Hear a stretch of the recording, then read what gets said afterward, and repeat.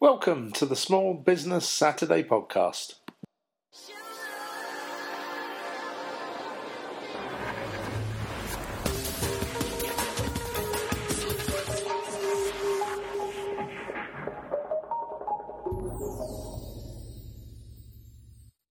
Hello and welcome to our latest Small Business Saturday podcast, where we try and keep you in touch with all the developments in this year's campaign and also how you and your business can get involved.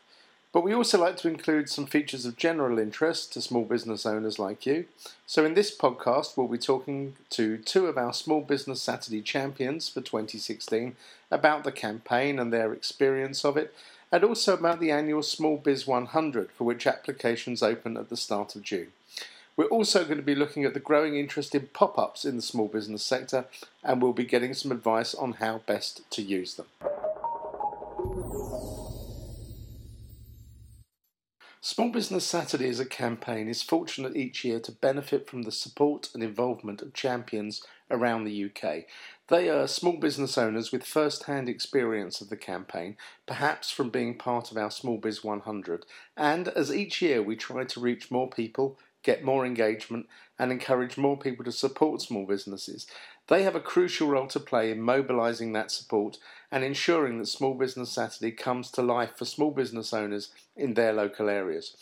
I began by asking two of our champions for 2016, Faye Dicker from Freelance Mum and Russell Pullen from the award-winning Fifth Dimension Chocolates, why they felt we needed a campaign like this at all. I think we need a campaign like Small Business Saturday because it really helps raise awareness when it comes to putting small businesses on the map. And we all know you've got Black Friday, which personally I think is a bit of a gloomy and dark name in marketing terms. But if you've got a Small Business Saturday, one day of the year that you are specifically asking people to support their small businesses, it really brings it to the fore. It really sort of puts it to the front of people's minds. And I think it makes people so much more conscientious when it comes to shopping. And although we know that, hey, that's just the one day of the year, it means that that seed has been sown and that people are that much more conscious and conscientious when they're making their shopping choices, and they're getting that opportunity to support their local high street. Russell Pullen agrees. Well, I think it's important in many ways, but I think the biggest one, it creates just one voice for lots of small businesses, because I think everyone knows that when people join together, you've got a much bigger impact as kind of like one big voice and just one small voice in the distance. And part of that, what that can do as well, it creates good PR media coverage, because obviously you get heard a lot better and by a lot more people and more influential people. And at the same time, it brings awareness to the public that there's lots of small businesses out there, which I think some people may just kind of bypass when they're walking down the street. But if they're aware that these small businesses are there, they might be a bit more tempted to go in and buy something from them. And it also means that can help support the local as well as the UK, the national economies. So what tips would the guys have for businesses who are coming to the campaign new or for the first time? Going to, some of the events that Small Business Saturday do and getting involved before the day itself. Of course, there's the Small Business Day itself, where there's many things people can do, like giving special offers, but using the Small Business Saturday to promote that for them and thus gain more business. Now we're going to tell you in a minute how you can apply for the Small Biz 100 and a little bit more about that. But this is something that Faye was keen to reflect on as a way of maximising the benefit of being involved in Small Business Saturday and the way in which it connects you as well with other small businesses around the country. I think there are so many ways that small business owners that are part of Small Business Saturday can use it to their advantage. I mean, even if it's just simple ways like the Facebook group, it's that way of sort of feeling part of a wider community. And just feeling, I think that it's very easy to feel isolated as a small business. Of course, the big coup is the day that you have your day. And I think that my day was actually the week before we got married. It was like, oh my goodness, could we have picked a busier week for this to happen? But it was kind of like, it was an amazing week in my life, and that day was part of it, actually, especially for a business like me that is all about freelance mum and the work-life balance. So to go back for other business owners, I think the really important thing, actually, is when you get your day, tell the world. Tell the world, today is my day. We're flying the flag for, X, Y, Z. And just really take advantage of it. And when that day goes and you get other opportunities, like you might get a big trip up to the Big Smoke, and who knows who you'll meet while you're there. Network like crazy. It doesn't have to just be, the formalities of passing a business card, but talk, smile, make connections. You're part of a really cool gang, and just make the most of it. And my thanks there to two of our champions for 2016. Faye Dicker from Freelance Mum, which is an online community that showcases and supports talented mums in business, and you can check that out at freelancemum.co.uk. And Russell Pullen from the award-winning London chocolatier Fifth Dimension Chocolates, and they specialise in luxury handmade chocolates, and you can check them out at 5dchocolates.com. That's the number 5dchocolates.com. Now, they both referred to the Small Biz 100, as I did at the beginning, and let's just tell you a little bit more about that. The Small Biz 100 is something we do every year, and it highlights 100 small businesses, one a day, for the 100 days leading up to Small Business Saturday itself on December the 3rd. So for the last few years, the 100 have not only received exposure on our social media channels and in the media, but have also joined the Small Business Saturday team at events around the country and up in London. The applications for 2016's Small Biz 100 open on the 1st of June, and we really urge you to put your business forward and get involved.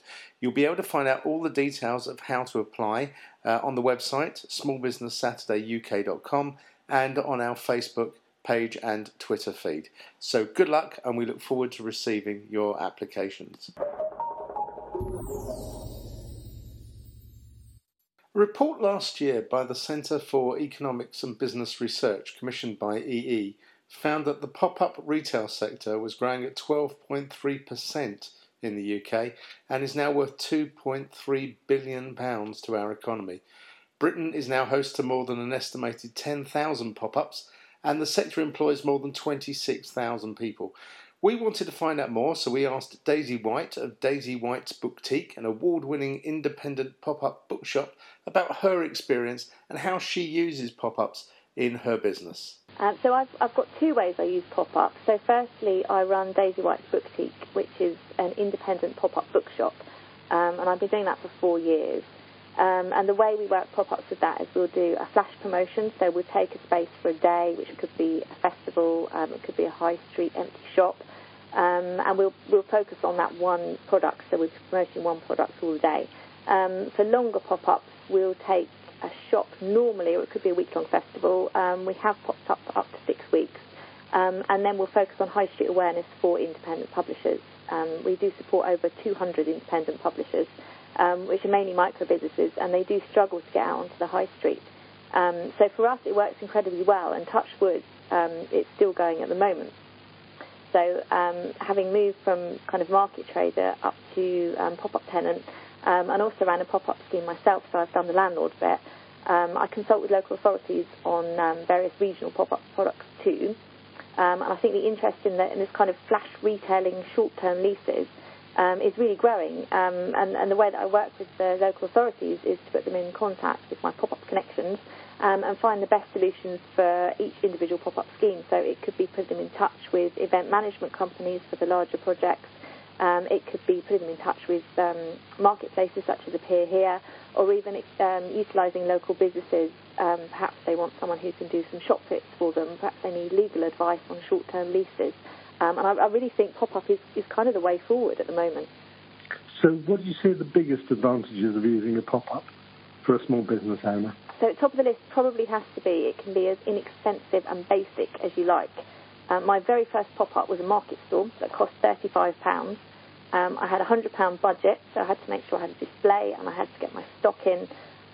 Luckily, it was a sunny day, but it can be incredibly inexpensive, and it's such a good way because you can trial your product on the day, you can get customer feedback, you can do a data catch, brand awareness, business launches, even if it's the very first time that you showcased your product. Perhaps you've set up a website and you're about to go live and you just want to be in the local area and say, this is what I'm doing, this is exciting. It's a really good way to get PR. You can then tell your local newspaper about it. You can get all your friends and family down there.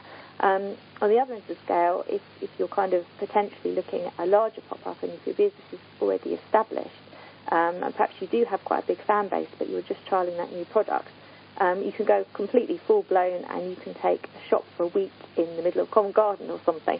And I think using the bigger marketplaces like Appear Here makes it very, very easy. I think their tagline is as easy as booking a hotel, which does take away from all the legal hassle and things that if you do the DIY method, you do have to go through. So I think it's absolutely brilliant. I would recommend it to any small business, whether you're a start-up or kind of at the next level. And if you are considering doing a pop-up for the first time as a small business owner, what 2 or 3 bits of advice would you give somebody considering it for the first time?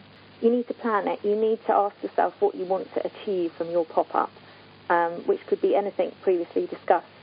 People have really short attention spans these days. I think with social media and technology, we like the fact that with flash retailing and pop-up, you blink and it's gone. So you have to consider that when you are doing your pop-up. You have to list your goals. You need at least one main objective. Perhaps it's a one-day hit to trial your products. You need to start and maintain with a positive attitude. It's really hard work doing a pop-up and doing retail.